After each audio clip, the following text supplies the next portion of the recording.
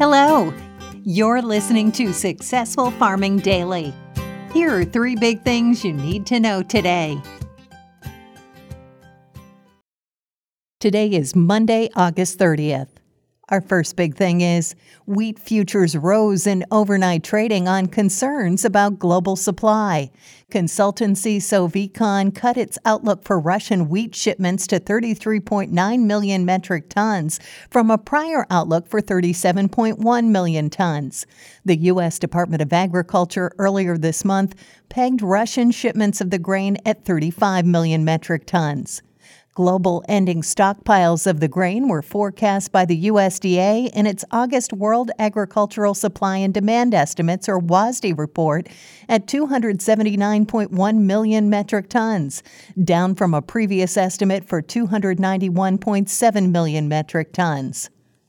Corn and soybeans, meanwhile, fell in overnight trading as rain is forecast in parts of the Midwest this week, which could boost crop conditions. The USDA is scheduled to release its weekly crop progress report today.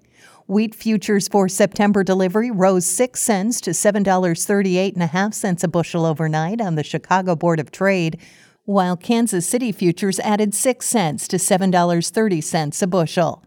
Corn futures for December delivery lost 3.5 cents to $5.50 a bushel. Soybean futures for November delivery fell 1.5 cents to $13.21 a bushel.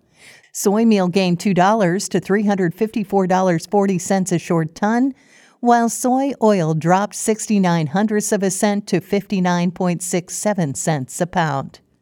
Next up, money managers reduced their net long positions or bets on higher prices in corn and beans in the 7 days that ended on August 24th, according to the Commodity Futures Trading Commission. Investors held a net 257,883 corn futures contracts last week, down from 269,082 contracts a week earlier, the CFTC said in a report. That breaks a streak of 5 weekly gains. Speculators also held 78,569 soybean futures contracts, down from 93,706 contracts in the previous week, the agency said, marking the first decline in 3 weeks. In soft red winter wheat, hedge funds and other large investors cut their bullish bets to a net 8,297 contracts as of August 24th, down from 22,093 contracts the previous week. That's the smallest such position since July 27th. Hard red winter wheat was the outlier last week as investors increased their net long positions to 46,726 futures contracts, the government said. That's the largest bullish position since March 9th, the CFTC said in its report. The weekly Commitment of Traders report from the Commodity Futures Trading Commission shows trader positions in futures markets. The report provides positions held by commercial traders or those using futures to hedge their physical assets, non-commercial traders or money managers, also called large speculators, and non-reportables or small speculators. A net long position indicates more traders are betting on higher prices, while a net short position means more are betting futures will decline. And finally, the remnants of Hurricane Ida are moving inland from the Gulf Coast after slamming into Louisiana. The National Weather Service has issued flash flood warnings, tornado watches, and wind advisories throughout Louisiana and Mississippi.